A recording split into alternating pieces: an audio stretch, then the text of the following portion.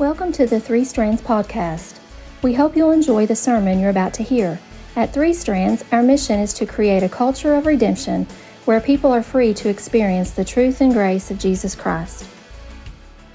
You see what's behind me here. I don't know if any of you like to play board games. Anybody like to play board games? Some of you are like, what's a board game? I'm too young for that. Yeah, I love playing board games. When I remember when I was younger, and I would try to get my older sister, Charlotte, to play board games with me when I was a kid, because I've always been like super competitive, and she's wired the exact opposite of me. She's not competitive at all. She doesn't have a competitive bone in her body, but every now and then I would talk her into playing a board game with me, and so we would get about halfway through the game, usually when I was winning, and she would quit and just walk away. And that would tick me off, royally. It would make me so angry, like, why don't you just finish the game? You know, especially when I was winning, it would make me mad. It always seemed to end up like this picture here when we would play. That's it. Because what would happen when she would quit, especially when I was winning, is I would pull a Jesus, I would get angry, and I'd flip the tables over, okay? And of course, I ended up having to pick all that up after I got in trouble by my mom. But today, we're beginning a series called Playing Games, When Fun Turns Fatal. And we're going to talk and kind of see what the Bible teaches in the areas of greed, in the area of repentance, lust, idolatry, and self-righteousness. And we're going to apply what the Bible says in those areas to our lives over these next 5 weeks. And so I'm looking forward to that. I hope you are as well. But I've always enjoyed board games, playing Monopoly or Clue or Life or Stratego or just a plethora of other board games. But now that I'm older, I am so lazy that I cannot bear the thought of having to set the game up and tear the game down. And so I just started buying like the video games that go along with this stuff so I wouldn't have to do that. You know, they got Monopoly and Life and all this stuff. So we just started buying those for PlayStation and playing those. And so that's been wonderful. It's been a deal breaker. It does all the work for you. But the boys and I, we used to play for hours, especially when they were younger. And now that they're older, they've kind of quit playing because that's kind of one of the only things I can beat them at. But Maddox is super competitive, and so he'd rather play football than a board game, than Monopoly, you know. And Chase, he thought the money was real. And so, you know, when we would play and he found out that he wasn't getting any real cash, he got so disappointed, he just joined the Marines and moved to California. And Carson, he likes playing the actual board game so much that he won't even play the video game. But unless you've got like 10 hours to spare to play Monopoly, you know, you can't play because it takes so long. But anyway, today we're just going to focus on what one of our favorite games teach. And if you like the classic board game Monopoly, I want you to know that this man up front here, Sterritt Crafts, okay, he can make you one of these tables. He has a monopoly on these tables right here. Take a look at this. That's sharp. Okay, he can make that if you want one, sort of. He said he couldn't do the legs like that, but he can hook you up because that's sharp. But anyway, the root word of monopoly is a word called monos. And what it means is singular or one. And you guys have all played the game Monopoly. You know that the goal is to acquire as much as you can for yourself at the expense of everyone else playing. And you know what? Throughout history, humans have been playing Monopoly long before the board game was ever invented, haven't they? Our scripture this morning is in Luke 12. If you want to open your Bibles there, if not, the verses will be on the screen. But in Luke chapter 12, verse 1, it tells us that Jesus was preaching to thousands of people one day when this happens. Look at verse 13. He's preaching to thousands of people. Picture this in your head.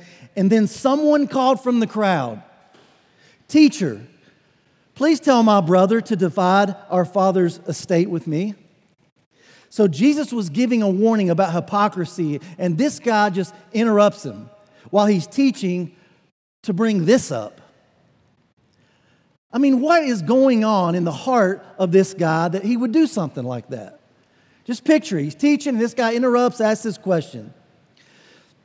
Don't you hate it when you're in a meeting and you're so ready to get out of that meeting and someone just keeps asking questions, raising their hand over and over, just prolonging the meeting when you're trying to get home? And so I got a diagram here to help guide us as to when you should ask a question in a meeting, especially like a faculty meeting. Look at this. Okay? I want you to take this to heart because I'm not joking. This is serious. You should really read this, okay? The answer is always no. Don't ask a question. Let people get out of there, okay? How many meetings have you sat through and it's just like, will you please be quiet? I got to go home and get dinner ready, and here they go again, you know? But anyway, I am joking, but it's kind of true. So here what we have is Jesus talking to thousands of people. And this man thought this was the right time to ask this question. Look at verse 14. Jesus replied, "Friend, who made me a judge over you to decide such things as that?" And then he said, "Beware. Guard against every kind of" what? Greed. That's what we're talking about today. He said, life is not measured by how much you own. So the question I asked is, what kind of man would do this? What kind of man would interrupt and ask something like this? Well, the answer is a greedy one would. A greedy one would. You know, guys, greed can be fatal. There is a reason that Jesus tells this crowd, and us as well, to watch out for it, to guard against it. And what's ironic about it is that you and I would all agree with Jesus, wouldn't we? We would all agree with him. Most of us think that greed is bad and that it is a problem in our society. But the problem is this: nobody thinks they're a greedy person. None of us sitting here are sitting there going, you know what, I am so greedy. We don't think we're greedy. We think that they're greedy. And the reason we don't think we're greedy is because we don't feel greedy. Right? You don't feel greedy. And since we live in a culture that is dominated by feelings, if I don't feel it, then it must not be true. But listen, guys, we've got to understand that greed isn't a feeling. It is something that we do. Greed, it's feeding an excessive desire for more. It's fueling an excessive desire for more and more and more money, more and more property, more and more cars, more and more stuff. And so Jesus is talking here to a crowd that really understood some important guardrails that God had given them to protect them from greed. The crowd would have understood this Old Testament law from Leviticus chapter 19. Look at verse 9. They had the Old Testament. They knew this. And this is what it said. When you harvest the crops of your land, don't harvest the grain along the edges of your fields, and don't pick up what the harvesters drop. It's the same with your grape crop. Do not strip every last bunch of grapes from the vines, and don't pick up the grapes that fall to the ground. No, leave them for the poor and for the foreigners living among you. And then he says, I am the Lord your God. Now, this was a simple way to kind of guide the people's hearts towards generosity. And it was also a way to give the poor an opportunity to maintain their dignity by working for their food. Now, this scripture here in Leviticus, this is not mono living. This is not about self. This is taking into account the needs of other people, and it honors God. I mean, there's a reason that command ended with, I am the Lord your God. Because we want to honor God. How? By the way that we honor other people. Well, go back to our story. If this guy wasn't already regretting interrupting Jesus, he's probably about to be, because Jesus takes this opportunity to really hone in and take aim on what's really going on in this guy's heart. And he does what he would oftentimes do. He shares a parable. And you know that a parable is just an earthly story with a heavenly meaning. And here's what Jesus says in verse 16. Then he tells them a story. He said, a rich man had a fertile farm that produced fine crops. I want to stop right here, and I want you to notice that the man in the story is already rich. And this is important because there's nothing wrong with being rich. Listen, being able to meet our needs and provide for our families and having the means to be generous, those are good things. But please hear me. Good things can become dangerous things when they turn into ultimate things which make them destructive things. Did you get that? Good things can become dangerous things when they turn into ultimate things which makes them destructive things. But the things themselves, they're not the problem. It's not that money's the root of all evil, right? It's the love of money. But there's something else going on in this guy's heart, and we see what it is in this very next verse. Look at verse 17. Here's what he said. He said to himself, "What should I do? I don't have any room for all my crops." You see, he's just focused on himself and what he should do with his stuff. I mean, you read through that passage, there is absolutely no room for, God, what would you have for me to do with the stuff that you've given me to manage? God, what's your will with all this? You know, I was talking to a family not long ago. They were about to make some drastic, major life changes and gave the reasons as to why, and this is going to happen because of that reason, this reason. And not one time I was sitting there thinking, did you say, but what does God say about it? Have you prayed about it? Have you asked what God's will is in this situation? Didn't hear it one time in about a 10-minute conversation. This guy didn't either. It's not, God, what would you have me to do with the stuff you've given me to manage? And the truth is, guys, he didn't even need to pray about it. Because God had already given the command from Leviticus on what to do with the abundance of his wealth. He could have just obeyed. Just do what God says. But it gets worse. Did you know that there's some things that you don't even need to pray about? You ever thought about that? Sounds crazy, but it's true. I mean, if God has commanded you and I to do something, just do it. Just do it. No need to pray about something that God has already asked you to do or to avoid something that God has already asked us to avoid. Let's just simply obey. And I know that sounds easy, and there probably are some times we need to pray, God, please give me the strength and courage to obey, and I get all that, but we know what to do sometimes. We just need to do it and stop putting it off by saying, let me pray about it, you know. Verse 18, then he said, I know. I'll tear down my barns and build bigger ones. And then I'll have enough room to store all my wheat and other goods. And I'll sit back and say to myself, my friend, you have enough stored away for years to come. Now take it easy. Eat, drink, and be merry. Did you catch it there? I. Me. In verses 17 through 19, he refers to himself 12 times in those 3 verses by saying I, me, or myself.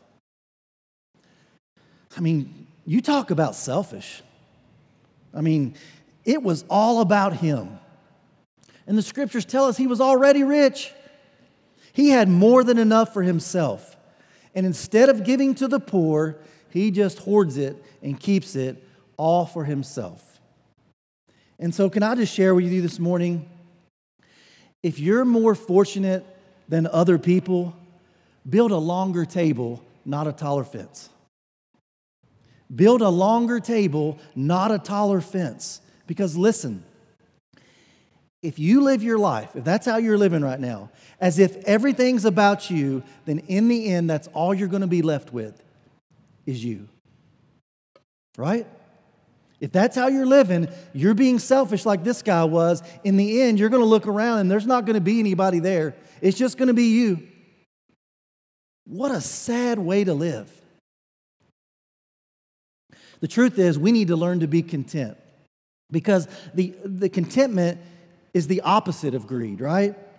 I mean, contentment is being thankful for what God has already provided. I mean, sometimes you've heard the song, Count Your Blessings, you know. Sometimes we just need to stop and look around and be thankful and just count our blessings for what God has already provided in our lives. I mean, contentment doesn't mean that you're never ever going to want more, but it means that as you pray and you believe for the future, You trust God for His provision while thanking Him for all He's done in the past. Because, guys, without contentment, we're driven to just get more and more and just take God for granted. And even worse, discontentment is often just unthankful and negative about our present circumstances. I believe that's offensive to God. I believe it's an attitude that He's not going to bless. And even though He loves us, like a good parent, He will reward those of us who are thankful and obedient. I don't believe that He's going to reward bad attitudes and rebellion. Well, one of the things that helps me in this area is we should always remember that there are always people who have it worse off than we do. No matter how bad that you think you've got it, or you go through certain phases in life and you think, man, I don't know if it can get much worse than this. The bottom has just dropped out this week. There are always other people who have it better than us, and there are always other people who have it worse than we do. Listen, there are people, believe it or not, who would love to have your problems. There are. There are people in this world who would be blessed if they had the problems that you and I have. So we need to be thankful for what God has blessed us with. And we need to remember that we're not owners of anything. We are just managers of everything that God has entrusted to us. And so let's share those things like the early church did in the book of Acts and how they modeled for us on how to share our possessions. Think about a wise guy named Solomon who had an enormous amount of experience in this area.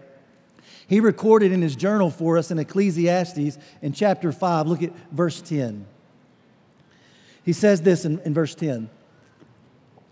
Those who love money will never have enough. How meaningless to think that wealth brings true happiness. The more you have, the more people come to help you spend it. So what good is wealth, except perhaps to watch it slip through your fingers? People who work hard, those are the ones who sleep well, whether they eat a little or whether they eat much. But the rich seldom get a good night's sleep. There is another serious problem I have seen under the sun. Hoarding riches harms the saver. Money is put into risky investments that turn sour, and everything is lost. And in the end, there's nothing left to pass on to one's children. Guys, Solomon was a king who collected. He was the most blessed man in history. You think about Solomon's life when you read through the Bible. I mean, it was like Eden on steroids. I mean, if there was ever a man who we thought, that guy, he's got it all, it was Solomon. And I want you to look at 1 Kings in chapter 10, starting in verse 23. It says, so King Solomon became richer and wiser than any other king on earth. People from every nation, they came to consult him and to hear the wisdom that God had given him. And year after year, everyone who visited, they brought him gifts of silver and gold and clothing and weapons and spices, horses and mules. Solomon built up a huge force of chariots and horses. He had 1,400 chariots and 12,000 horses. And so Solomon just accumulated. And he didn't just accumulate material wealth. He also accumulated women, 1,000 to be exact. Even though the Lord had warned him of the spiritual consequences of such a decision. I mean, can you imagine being inside the king's head? Being inside Solomon's head, having all this stuff, waking up each morning going, man, I'm missing out. I am missing out. Something is missing. I mean, most of us sitting here thinking that, going, Lord, no, I'd be content if I had all that Solomon had, right? No, he thought he was missing out. I mean, at some point, between wife number 7 and wife number 9, and then again between wife number 450 and 451, Solomon bought the lie that he was missing something. And he didn't just buy the lie, he bought the promise behind the lie that many of us buy into as well.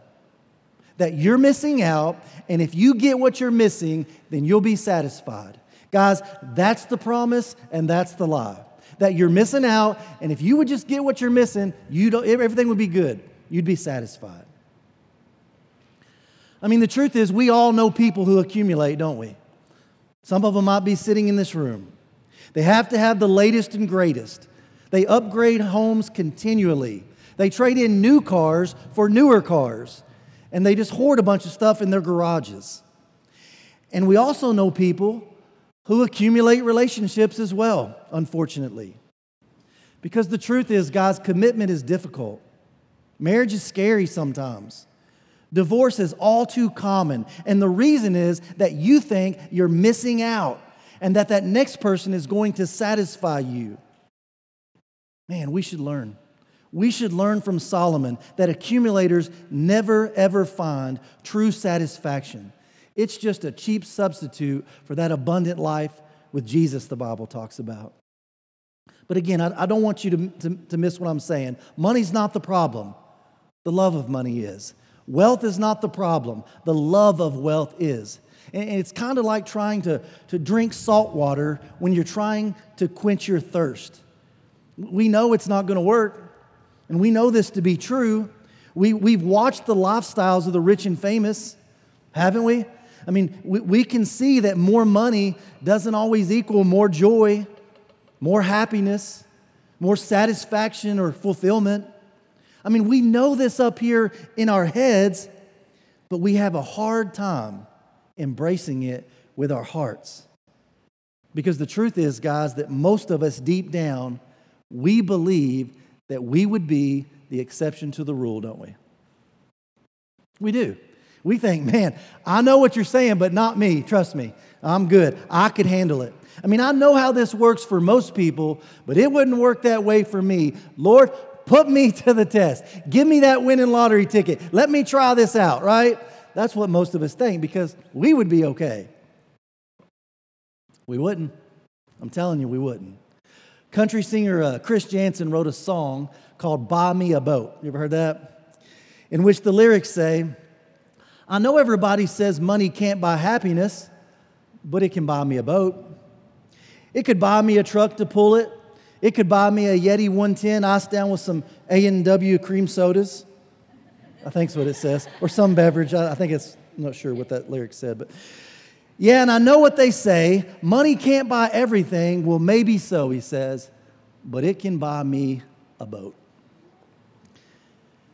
Can I ask you a question? How much money do you need to be content and satisfied? And you don't even have to answer it out loud because the truth is I already know the answer. I know the answer because it's everyone's answer. The answer is more. More. We just need a little bit more, even though the amount we make now is the amount that we would have said 10 years ago we needed in order to be satisfied, right? When you got that first job and you were making $25,000 a year, you were probably way more content than you are right now. And then you thought, you know what? If I could just make $50,000 a year, I'd be satisfied. I wouldn't need anything. And now, guess what? You're making $50,000 a year, and how's that working out for you? Were you right? Are you satisfied and happy all the time? No. We always think we need just a little bit more to be content, to be happy, and to be satisfied. Guys, I'm here to tell you this morning, it's not true. It's a myth. It's a myth. And the people that God has blessed tremendously, they're not immune to this lie. Dave just preached an incredible series on creation in Genesis 1 through 3 and Adam and Eve. And think about Adam and Eve. They had everything they needed in that garden, and they still fell for this lie. Think about what they were given in the Garden of Eden that you and I spend a lifetime chasing after. Okay, and I'll put this up on the screen here, Addison will. The first thing is they had an intimate, personal relationship with God. We all desire that. They were talking to and hearing from Him. How wonderful it would be just to audibly speak with God throughout the day, right? And hear His voice audibly. They had that. A great lot, prime real estate they had. Some people would give up their right arm for a good piece of land, right? Well, they had it. They also had abundant resources. What in the world is going on here? I thought I was seeing stuff out of my peripheral there. Like, man, I've got to get my prescription fixed. They had abundant resources, including a river. Imagine a river going through your property of your land, and it says there was gold and precious stones in this land. Even more importantly than land, they had a calling and a purpose. How many people just craving for a purpose in their life? They were commissioned to take care of the garden. They had protection and boundaries that God had given them, providing safety. They had friendship, companionship, and physical intimacy. I mean, Adam and Eve were blessed, yet they still believed the lie. You know, guys, I've found that the people who have more than others are prone to fall for this lie more than those who have less. They do. The man in our story who said he was rich, he believed the lie. He had a plan. You remember what his plan was? It said he was going to take life easy. He was going to eat, drink, and be merry and retire and live off of this enormous wealth that he had accumulated for himself with no worries. That was his plan. But his self-focus and his view of life, he thought it was going to pay off. But you know what? There was one problem with his way of thinking. You know what it was? Reality. That was the problem. Reality. I mean, it seemed like it was working out well for him until one day it didn't. And everything in this story hinges on two powerful words that we talk about frequently. And you may have seen them while you're on the billboard as you're driving down the road. And in verse 20, it gives us those first two words when it says what? But God. But God. Oh yeah, remember him? I mean, guys, we can live our lives for ourselves, but that won't change the reality that there is a God, and what we do with our one and only life, it matters. It matters to God. And I can just imagine this story here as it was taking place. I bet it got really, really quiet as the people listened to this exchange between Jesus and this rich guy. I bet it got really quiet when Jesus said, "But God."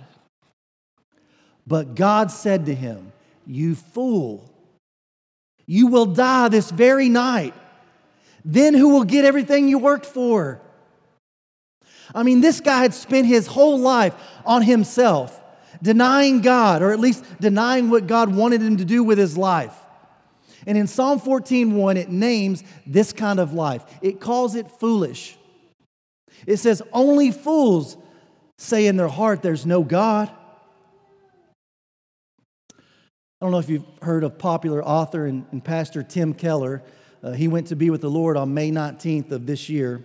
But he told a story about one of his former college professors who had two young women who had become Christians in his class. And he was teaching and deciding, or he was teaching them, they decided they were going to give their lives to be missionaries. And so they had went home on one of their breaks, and they went home and told their parents. And their parents responded with something like this. They said, "Girls, you know it's wonderful that you've had some kind of religious experience, but you really need some security before you go out on an adventure like that." They said, "You need to at least get your master's degree." So they come back to school and they tell the professor what their parents had said, and they asked them, they said, "Listen, what should we say? What do we say to our parents?" And the professor said, "Tell them this. You go home and tell them that we are on a little ball of rock spinning through space called Earth. And who knows if it's going to run into something or not. But even if we don't, someday a trap door is going to fall under us and open up under us, and we will fall into the everlasting arms of God. And you think that a master's degree is going to give you some kind of security when that happens?" That's called reality. That's reality.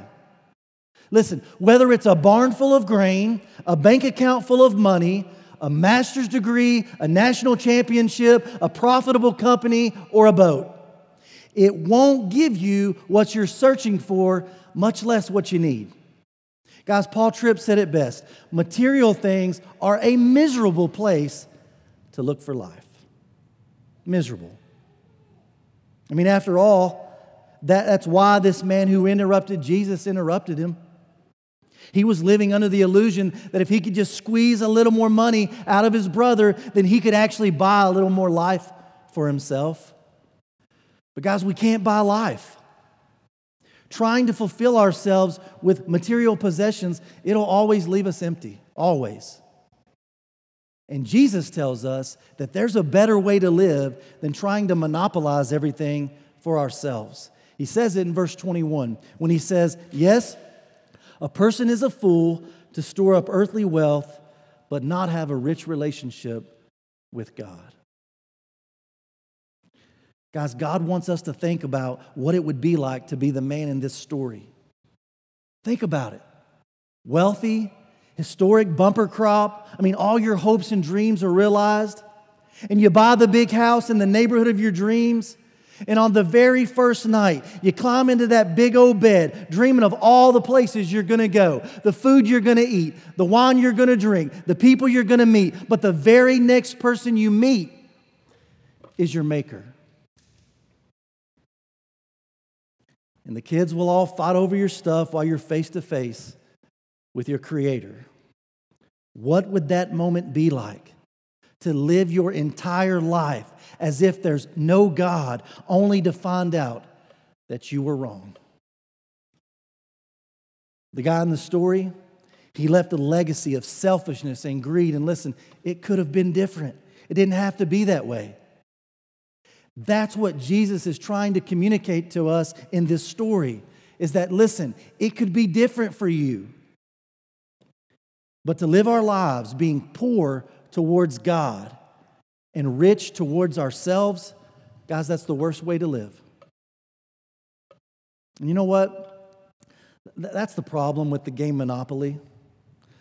It takes a lot of time passing go and collecting $200 and going to jail and trying to get out and free parking. And you got this little dog and thimble moving everywhere, and there's houses and hotels and taxes. And you know what? In the end, it all goes back in the box. Right? Even if you win the game, it all goes back in the box. And that's really why I don't like playing the board game as much as the video game, because in the end, it all goes back in the box. And I remember a great theologian named Mr. Miyagi on The Karate Kid. He said it like this. He said, never put passion before principle. Why? Because even if you win, you still lose. And if you live your life like that, in the end, even if you think you've won, you still lose. Guys, the best way to live is what Jesus calls being rich towards God. That just simply means to care about the things that God cares about, to love the people that God loves.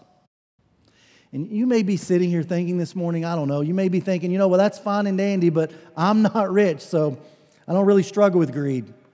We live in one of the poorest counties in the nation, so this sermon isn't really relevant. You probably should have picked something else. What if I told you that everybody in this room, that you're rich? You may not think you're rich, but you are rich.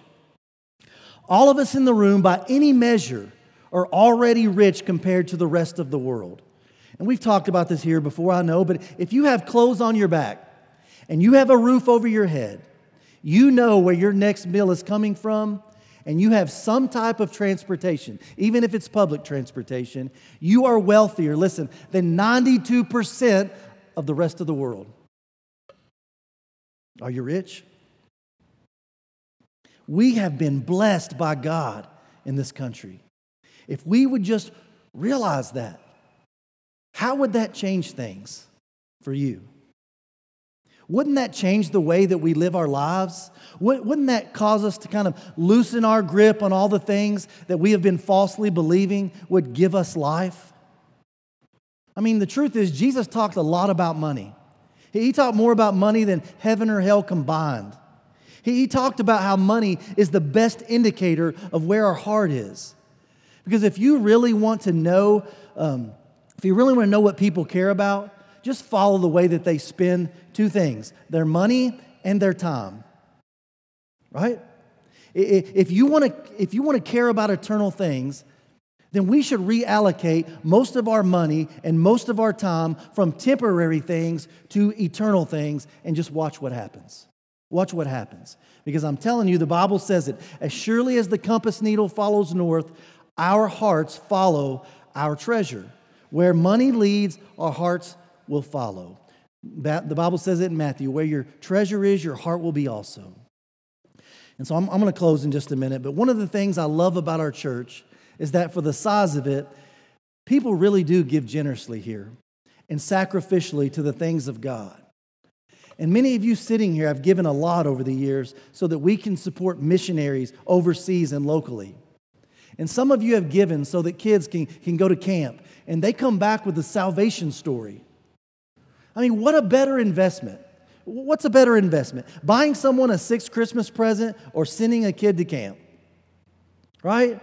I mean, you've invested in life groups and the environments that they provide, and we are beginning to see the fruits of that years later.